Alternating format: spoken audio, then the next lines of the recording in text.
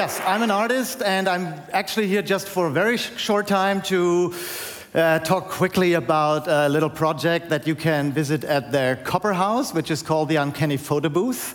And as you heard, yes, I am pretty much since 3 years working exclusively with deep learning, or as we call it like now, AI, to make art or make interesting images. And one of the topics that I particularly work a lot with is the human face. And there is a... And because, yeah, the human face is, of course, super interesting to all of us. We are all experts in human faces. There is so many things we can read in them.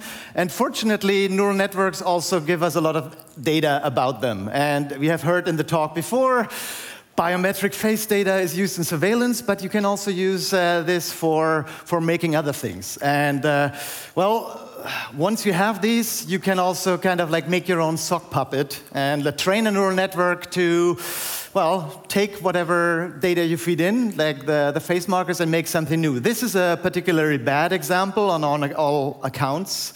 It's kind of low quality, and like it's the garbage in, garbage out rule that still applies. And so it was also very early, and like over the past years, I kind of improved my methods and tried to do different things. So what I'm particularly interested in is having the models to almost generate interesting stuff by themselves. So what you see here, and usually there's some sound playing, but since I'm an artist, I'm difficult. I brought my own machine, and now it doesn't play the sound, so you must imagine some kind of piano stuff playing in the background. Well, these are two neural networks that are kind of playing against each other. One has learned to recognize faces, and the other one then generates faces from that. And in the end, whatever the second model has detected, it sends back to the first. So because both models pretty much do not anything else but faces, you can point them at random noise, and very quickly in this loop, they will start generating, well, what you see. So it's definitely uncanny and weird, but I find it quite interesting, well, to see where this is going. Well, as I said, these models, whatever you train them on, they will generate. So if I train them on old masters painting Western European art, what you get out is in the end things that look like Western European art with all its kind of pitfalls, like you will mostly get middle-aged old men and some little bit younger women, and they are all white.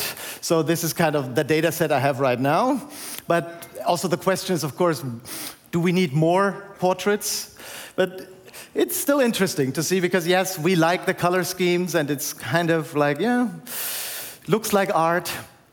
But yeah, again, if I put this into a feedback loop, I get more the kind of Francis Bacon weird kind of space. And this is kind of where I'm more interested in. How can I create something that is different to what I already know? So again, all I did here is to train these models, and in the end, I sit back and pipe them together and let them run and let them surprise me.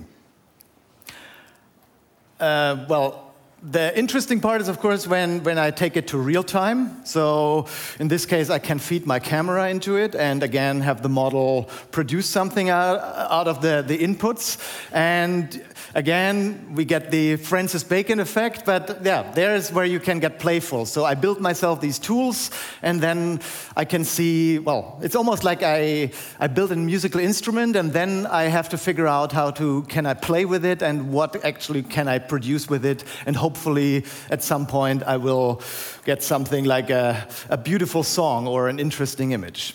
So the piece that you can try out yourself at the Copper House is the Uncanny Photo Booth, and it's pretty simple. You just sit in front of the camera, and then you have a choice between these various models, and well, you can take it from like the female old masters, more like dirty old man old masters model, kind of female photo model. And yes, there's total bias in these models, but fortunately I'm an artist. Art is almost about biases. But yes, I could train it on other data sets if I find them, but so for now you will probably most get very biased data.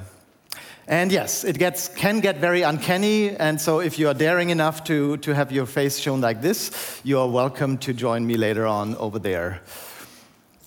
And a few more.